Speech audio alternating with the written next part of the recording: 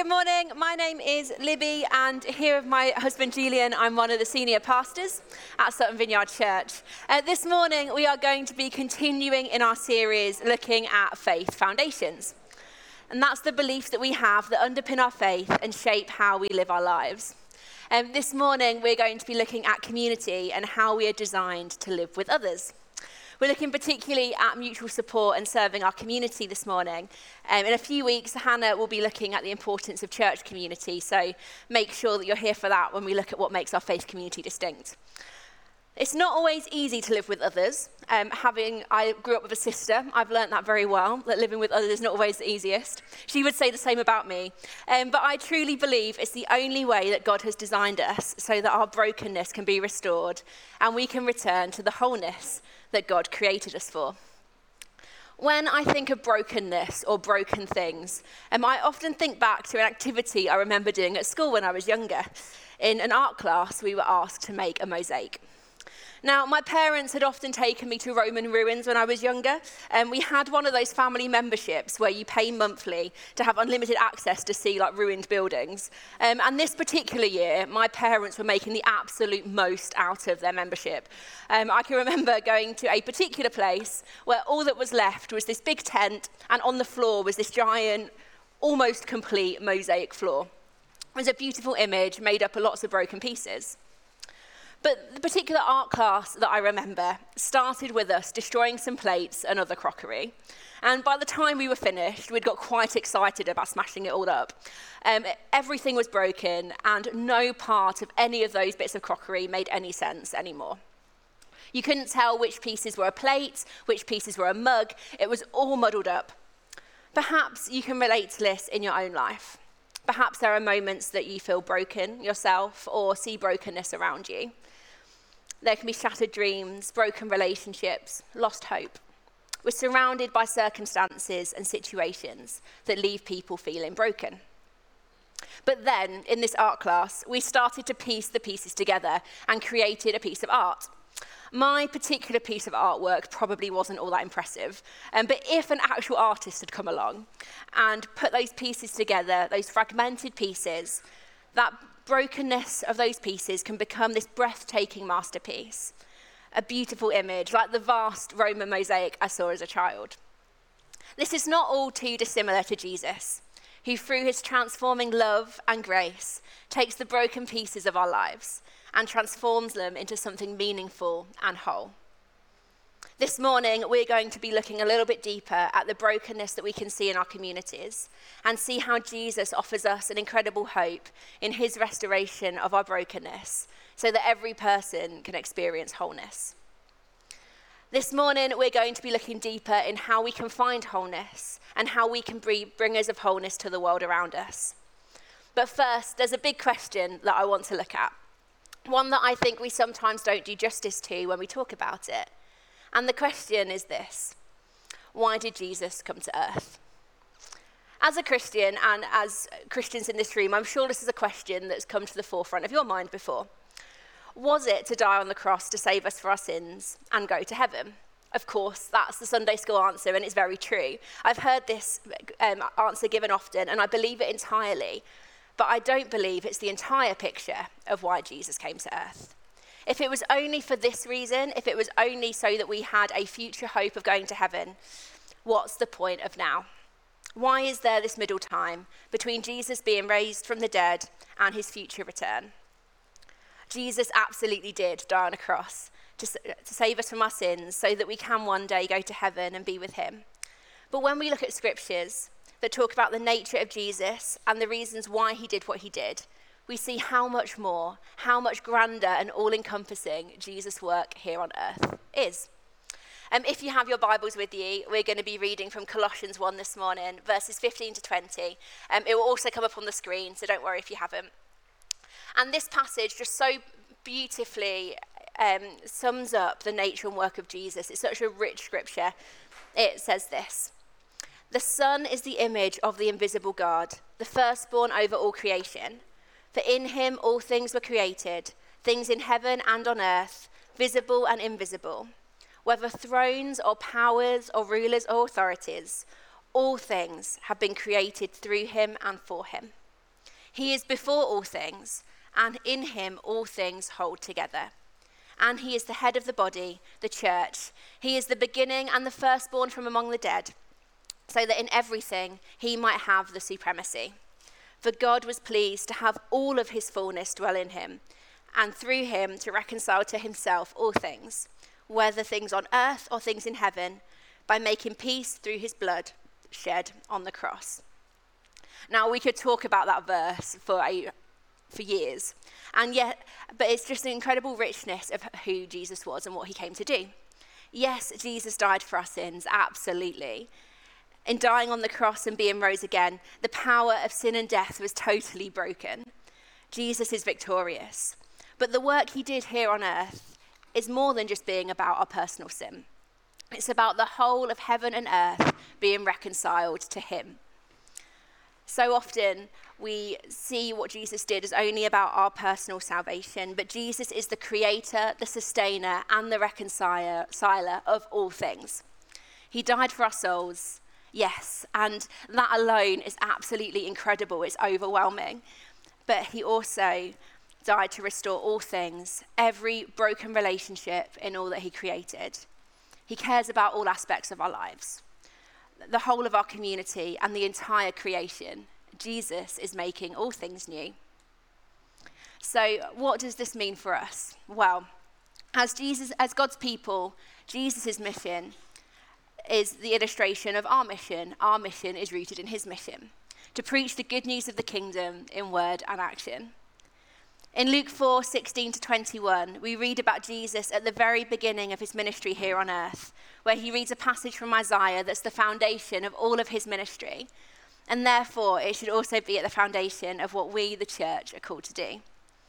Jesus went to Nazareth, where he had been brought up, and on the Sabbath day, he went into the synagogue, as was his custom. He stood up and read, and the scroll of the prophet Isaiah was handed to him. Unrolling it, he found the place where it is written, "The Spirit of the Lord is on me, because he has anointed me to proclaim good news to the poor. He has sent me to proclaim freedom for the prisoners and recovery of sight to the blind, to set the oppressed free, to proclaim the year of the Lord's favor." Then he rolled up the scroll, gave it back to the attendant, and sat down. The eyes of everyone in the synagogue were fastened on him. He began by saying to them, "Today this scripture is fulfilled in your hearing." Jesus cares so deeply about bringing restoration to every aspect of people's lives. And as the church, we should care too. This is the kingdom of God. Tim Keller, a pastor and theologian, put it beautifully, that the kingdom is the renewal of the whole world through the entrance of supernatural forces. All things are brought back under Christ's rule and authority. They are restored to health, beauty, and freedom. Jesus delighted in spreading the good news amongst the hurting, the weak, and the poor, bringing restoration and wholeness. And throughout the scriptures and throughout history, we see that the church, that we are called to follow this model shown to us by Jesus, taking the good news into places that are broken and lack wholeness. Jesus' love for us and every single person is at the heart of his ministry and his teaching. Love is the foundation that we are called to live out our faith from. So how do we love people well? To love well, we need to understand that restoration is about salvation. It is about the security of our eternal destiny with God. But that Jesus is also interested in the restoration of our lives here on earth today. That's why as a church we run different projects like the Lighthouse Project or Warm Welcome. They're ways for us to bring the hope of Jesus into people's everyday lives. Jesus says in John 10:10 that he came that we may have life and have it to the full. We're never promised an easy life. We will face circumstances and situations that are really difficult and that leave us feeling broken sometimes.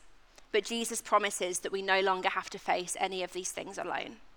The Holy Spirit is with us, and he is our comforter and our helper. So I've talked a lot about restoration, but what is being restored? Often we focus on material lack or poverty when we think about restoration. This is a key area of brokenness that we do see in the world around us. But I want to suggest today that brokenness is much broader than this. And even perhaps the wealthiest of us here experience brokenness in one way or another. Lack of resource is an awful injustice in the world, but it's not the only area of need that we see today. In a world where we're more connected than ever, we see higher levels of loneliness than ever. In a world where fantastic medical discoveries that even our grandparents could only dream of, we see a crisis of people's mental health across our nation. Our young people particularly have an unlimited access to knowledge and information, yet face incredible challenges of self-worth and comparison and identity with people who portray a completely unrealistic and fake lifestyle online. There is brokenness all around us, and Jesus cares deeply about this brokenness. He came to bring restoration to all of creation, to all areas of our life and world. I've been reading a book written by a key leading Christian development thinker called Brian Myers, and he recognises 4 key relationships that are the building blocks for our lives. When they function properly and fully, that's when we can experience the fullness and wholeness that God has intended for each of us. I found this model really helpful to help me understand my own makeup and my own needs, but also to help me understand how I personally and in teams that I'm a part of can best serve our community as Jesus models it to us and intends us to follow. In the centre of this model, I'm going to use the whiteboard. I'm going to draw a person. You're going to have to excuse my drawing because I'm not particularly artistic. There is my glamorous person. And this could be any one of us. This could be me, you, any person that we meet. But there are 4 key relationships in this model that I think are really important. The first and the most fundamental is our relationship with God. And this is our primary relationship, the one from which all of us flow. Our relationship with God is our purpose. It's the ultimate reason for our existence. We were created to glorify God, to praise him and serve him in everything we do. We worship him and have a close personal relationship with our Heavenly Father. Another of the foundational relationships is with creation or resource. And this relationship we find out about a bit more in Genesis 1, where we read that God blessed Adam and Eve, and God said to them, "Be fruitful and multiply, and fill the earth and subdue it, and have dominion over the fish of the sea and the birds of the air, and over every living thing that moves upon the earth." God created us to look after creation, to be stewards, to protect it, to preserve it, and to produce from it. How we relate to creation or the resources that God has given us is really important, and something that we often only consider when we feel like we're in lack or deficit. Often this is the root of our general definition of someone in need, material lack, but it's important to see the bigger picture of how we're created too. It's also possible to be incredibly wealthy and still have a broken relationship with creation or resource. It's not just in lack that we might see brokenness in this area. The third foundational relationship is our relationship with others. And we were never created for isolation. Jesus taught us so often about the importance of Christian community within the church. In John 13:34-35, Jesus taught us that love for one another is an essential part of who we're called to be. He said this, that a new commandment I give to you, love one another as I have loved you. So you must love one another. By this, everyone will know that you are my disciples if you love one another. The fourth relationship, and the final one that we're going to look at, is ourself.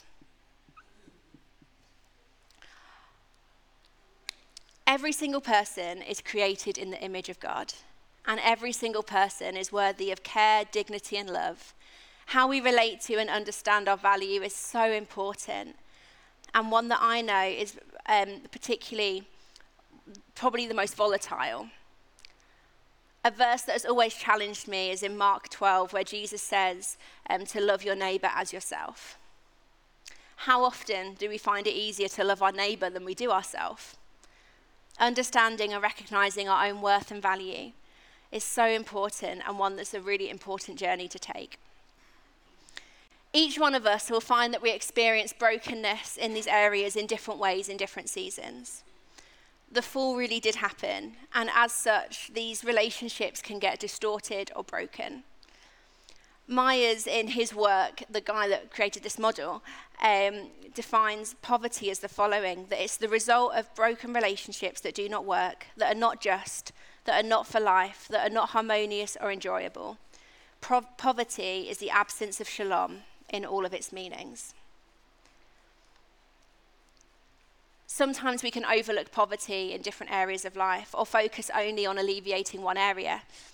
We're also in danger of overlooking our own areas of brokenness that need wholeness too. That's not to say that material poverty isn't an important and necessary focus. Jesus totally did focus on the poor and in need. But if we only focus on that, we miss the other areas that Jesus comes to bring wholeness to. When Jesus healed the leper, for example, his healing restored the ability for him to work, absolutely, but it also brought wholeness to his relationships with others, as he was no longer an outcast of society. I'm sure it also brought wholeness to his view of himself, and I have absolutely no doubt he would have had a poor view of himself as a result of his situation, and Jesus' actions would have brought wholeness to that. Jesus also offered the opportunity to this man to restore wholeness to his whole relationship with God if he chose to.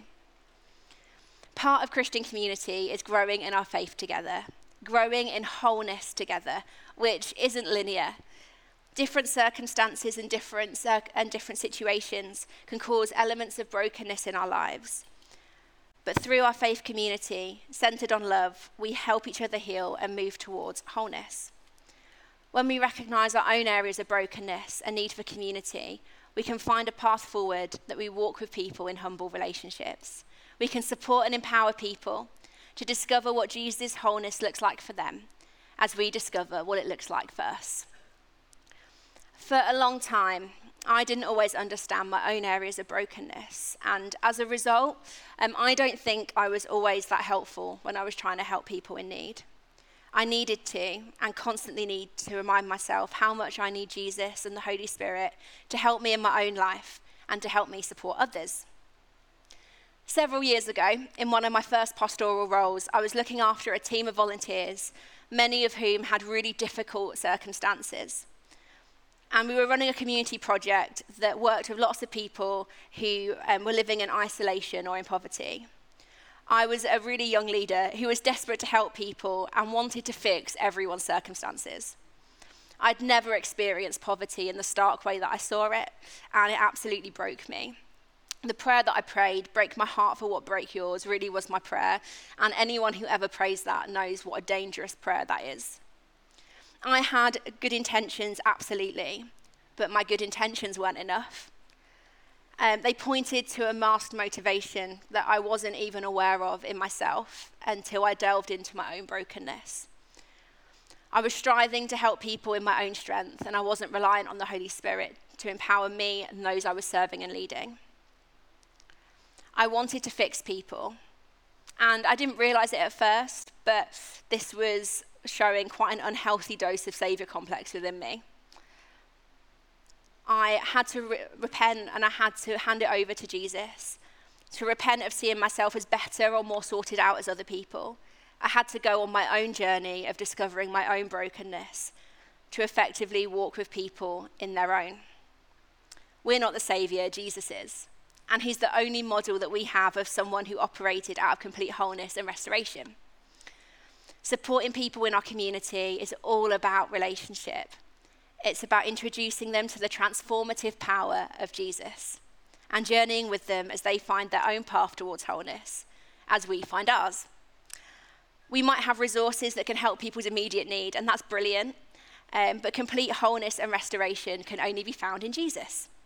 It's why when we run projects such as the Lighthouse at the Dolphin, not only do we provide parents with essentials for their young children, but we also offer to pray with them and answer any questions they have about Jesus.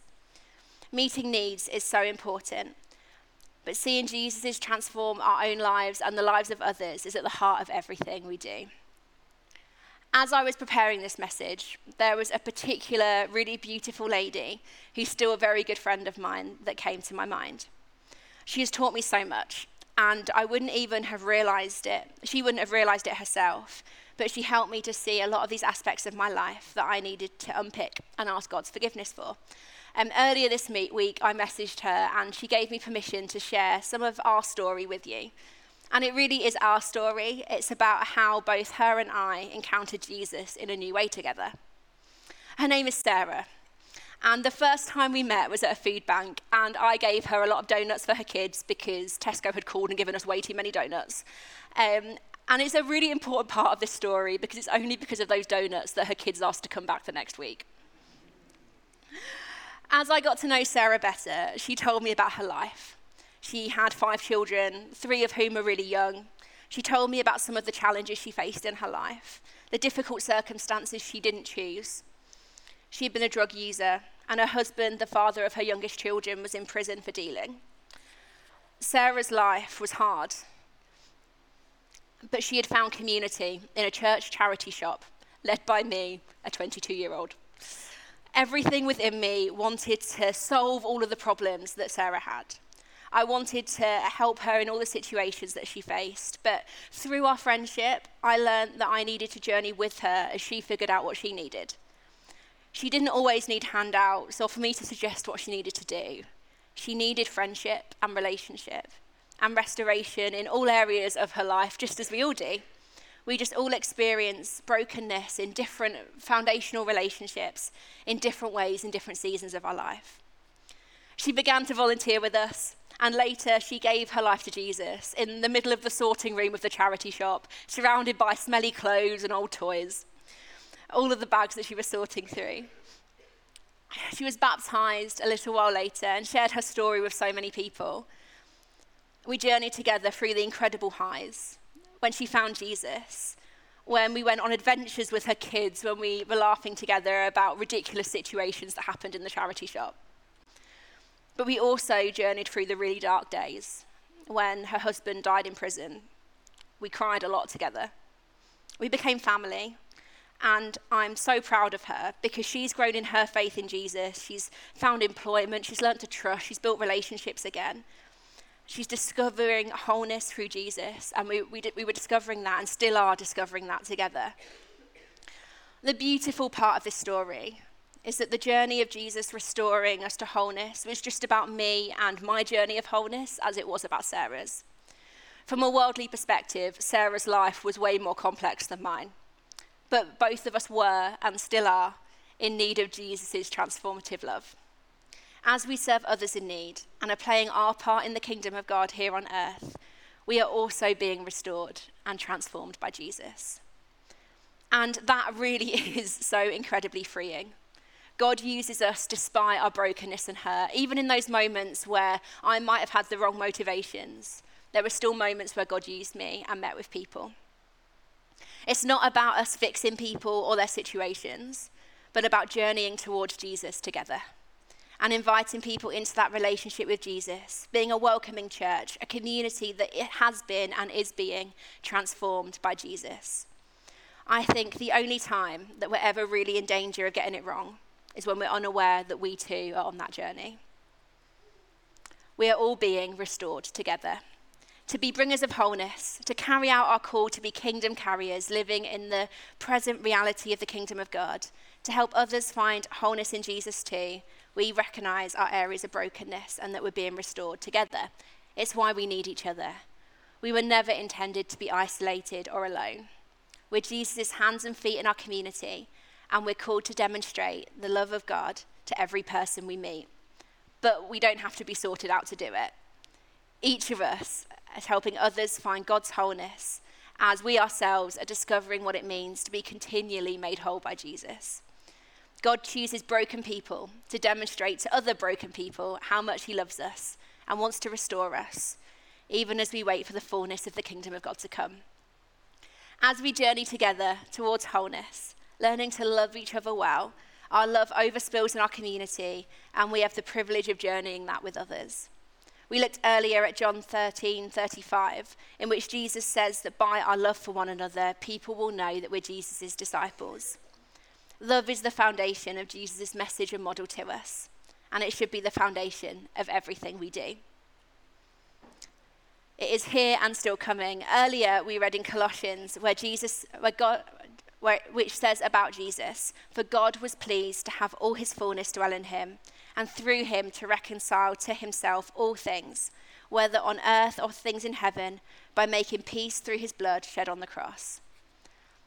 The power of Jesus' death and resurrection puts all things in right relationship again.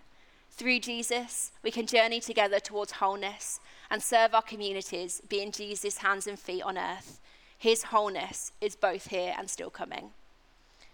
This week, consider how you might show love to someone well. Perhaps you hadn't considered the wider picture that we were each intended for. Loving one another brings restoration and helps us to find wholeness and serves others. The goal in serving our community is to see each other restored to what it means to be truly human. It was modeled to us through Jesus, the full expression of humanness, with wholeness in all areas of our lives, firstly in our relationship with God, but also in our relationships with others, creation and resources, and ourselves. We are on that journey together, and like in my friendship with Sarah, let's learn to grow closer to Jesus together as Jesus brings together the most beautiful mosaic from our brokenness. To serve and love each other and our communities well, we need the Holy Spirit to guide us, to fill us, and work through us. The Holy Spirit guides us and helps us towards the fullness and wholeness of life that God created us for. It's through him that our own restoration and those around us can be found. I'm going to invite the worship team to come up as they prepare to lead us in a time of sung worship this morning. But as they do, let us pray together. Come, Holy Spirit. Father, we thank you so much that you care deeply about our lives and about our communities. I pray for each person here that if there's any area that's lacking wholeness, that you would begin to work within them and through your Spirit, guide them this morning. Amen.